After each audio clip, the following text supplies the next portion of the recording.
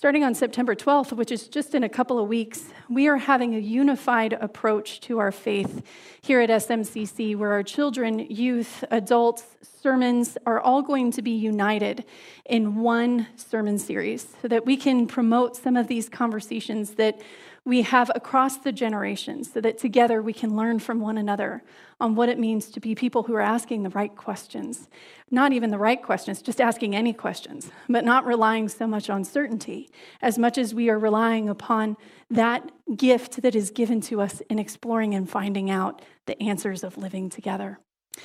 Today we are on our second to last sermon in a series where we have been going through an annual spiritual. You've heard us talking about how very often in our lives, the majority of us really prioritize having a physical every year. We don't allow anybody to question the time that we schedule it. We can have time off of work for it.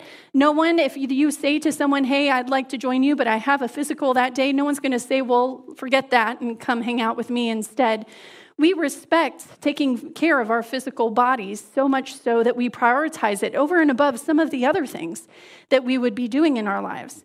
And so we've been asking ourselves the question, what would it look like for us to do that same thing in examining our spiritual lives? What does it look like for us to prioritize our spiritual care and development in the same way, the inalienable way, that we often do for our physical bodies?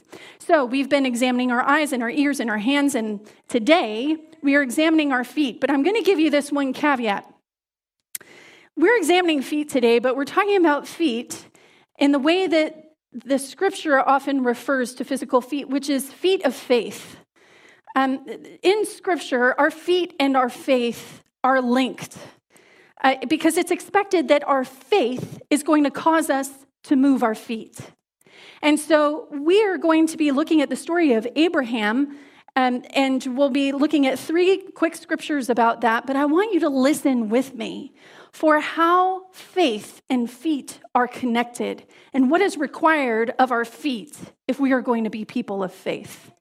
Our first passage comes from Genesis 12, verses 1 through 9. Again, this is the story of Abraham before he had his name changed. He's married to Sarai at this point. He goes by the name Abram. Let's listen for God's word for you and for me today. Now the Lord said to Abram, "Go from your country and your kindred and your father's house to the lake that I will show you. I will make you a land." I did that for Jonas in the back. He doesn't like it when I make mistakes. For the land that I will show you. I will make of you a great nation, and I will bless you and make your name great so that you will be a blessing. I will bless those who bless you, and the one who curses you, I will curse. And in you, all of the families of the earth shall be blessed. So Abram went as the Lord had told him, and Lot went with him. Abram was 75 years old when he departed from Haran. And Abram took his wife Sarai and his brother's son Lot and all the possessions that they had gathered and the persons whom they had acquired in Haran, and they set forth to go to the land of Canaan. When they had come to the land of Canaan, Abram passed through the land to the place at Shechem, to the oak of Moreh. At that time, the Canaanites were in the land. Then the Lord appeared to Abram and said, "To your offspring I will give this land." So he built there an altar to the Lord who had appeared to him. From there he moved on to the hill country on the east of Bethel and pitched his tent, with Bethel on the west and Ai on the east. And there he built an altar to the Lord and invoked the name of the Lord. And Abram journeyed on by stages to the Negev. Our second passage comes from Hebrews. Hebrews lifts up Abraham as the example of what it means to be a person of faith. And so the writer of Hebrews talks about Abraham's faith here in chapter 11, verses 8 through 12. By faith, Abraham obeyed when he was called to set out for a place that he was to receive as an inheritance, and he set out, not knowing where he was going. By faith, he stayed for a time in the land he had been promised, as in a foreign land, living in tents, as did Isaac and Jacob, who were heirs with him of the same promise.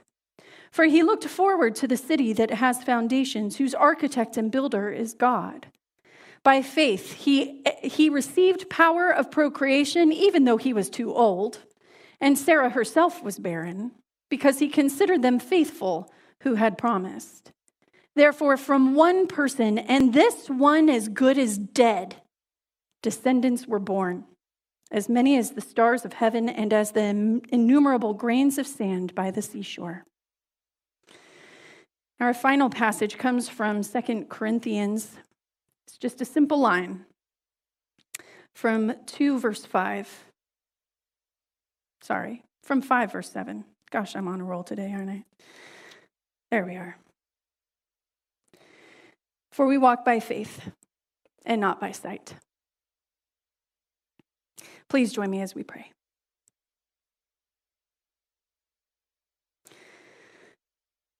God, you speak to us in every place and journey of our life. You speak to us and you beckon to us and you call us. And it's easy for us to listen when what you're asking us to do is easy or sounds fun, but it's a lot harder for us to listen when what you're asking of us is unknown and mysterious and scary. And so we pray, God, that today we might open our hearts to consider what it means to have faith, to move our feet, to be people who go where we are called. Please speak through these words, imperfect as they are, and speak to our hearts, imperfect as they are, and call us to you. In Jesus' name we pray. Amen. Often when I was growing up, there was a little rhetorical dance that would go on between me and my parents concerning why I had to do something that I didn't want to do. It would go something like this. I would say, I don't want to practice my piano. And my dad would say, I would give anything to have been able to practice the piano when I was your age. And I would say, well, if you didn't have to practice the piano, then why are you making me practice the piano when I don't want to practice the piano? And my dad's answer every single time was the same. He would say, because I want you to have a better life than I had. Over the years, my parents, they made a lot of choices that reflected that commitment and exercised that faith in building a life better for me than they had known. They paid for piano lessons and ballet and tap and jazz and gymnastics and soccer and swimming and choir. And they stuck me in the back of our Volvo station wagon so that we could go on road trips with me complaining all of the way to national parks or to go skiing or to see family in the Midwest. When I was living in the United Kingdom for a year, they flew out, even though it was post 9/11, to meet me in Italy for Christmas so that I wouldn't be alone. They kept me busy in part because they wanted me to stay out of trouble. And in part, they kept me busy because they wanted me to be well-rounded and to have a lot of opportunity and experiences. And both of those reasons were motivated by faith, that I would be able to accomplish more in my lifetime, to experience more in my lifetime than they were ever able to. My parents, like so many parents, made choices that made their life more challenging so that our lives could be blessed. They did that on faith, that making those sacrifices would lead to a fuller experience in life for you and for me, and for our children, and for our children's children. Most often in our Christian life, I think that we tend to define faith as something that is more like a personal aid for us.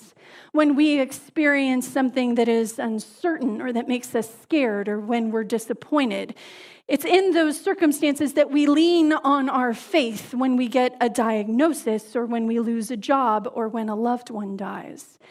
And that's all very appropriate to do, to lean on our faith in times of personal need. But it's a very narrow experience of what God has intended to be a life full of faith. According to our scripture, the fullest experience of faith comes when we make choices and sacrifices for the good of others, for which Abraham is held up in scripture as the greatest example. God came to Abraham when he was still Abram and told him that he needed to move. He needed to move his feet. He needed to move his home. He needed to move his family. He needed to move. God says to Abraham, leave everything you know, your kindred, your home, the places where you have created all of these fond memories, and go to a place that you have never been before and start over again now in your post-retirement years. It's a place that's currently occupied by other people who aren't going to like the fact that you are there, and it's a place that's going to lead you through wars before it leads you to the land of milk and honey, but still. I want you to leave your mortgage-free home and the friends that you have made for a lifetime so that you can instead go to a place where you will experience no personal benefit, but where your children's children will be blessed. Our passage in Hebrews helps to fill out this story for us, saying that it was by faith that Abram did what he was called to do when he set out for Canaan. By faith, he was able to father children, even though Scripture says he was as good as dead. I didn't make that up. Even though he was of post-retirement age, even though he had no children to his name, even though he had lived his whole life in the same place, he was called to step away from his personal comforts and assurances for the benefit of future generations that he would never meet. And my friends, he did. Several years after I had my own children, I would spend time in play groups and at parks with my toddlers, and I noticed the overwhelming narrative of the playground was different from the narrative that my parents had for me. Not often were the new parents talking about how they wanted better for their children than they had for themselves, as my parents had often said. But instead, they would talk about how they wanted to give their children the same experiences they had, how they wanted to recreate the comforts and to maintain the securities that they had been raised with. They wanted to never move from where they were, but to intentionally stay in the same land, in the same neighborhood, in the same house, living into the same memories of a time that had gone by. I know the sentiment comes from a really good place. They wanted to bring their children into the experiences they had in life that had provided them joy and comfort and security, but it's a sentiment that also lacks faith, because it's operating from the assumption that what we already know and what we can provide for ourselves will always be better than the unknown blessings of God. Blessings that might exist in a foreign land, blessings that might exist decades into the future. It's a sentiment that struggles to let go of personal comforts for the good of our children's children's children, since we will never personally see if sacrificing our personal comforts will actually result in a better future. It's not a trend that is unique to my generation of parents. It's not. It's been an increasing sentiment in our public society for decades. It has become increasingly acceptable for us to champion our own needs over the needs of the next generation of this global community. We see it in our policies and politics when we make decisions that are made to benefit the now to pay the consequences tomorrow. We see it in the people that we resent, such as immigrants and refugees who leave their comforts behind to arrive in a land that does not want them so that they might benefit their children's children's children. We see it in our own lives every single time that we value our personal comfort over the good of someone else. Abraham was told by God from the start that his act of faith would only benefit his offspring. And he was told that at a time where he had no children. What would you do? What would I do if we were in that same conversation? What would you do? What would we do if we were asked to make that same sacrifice?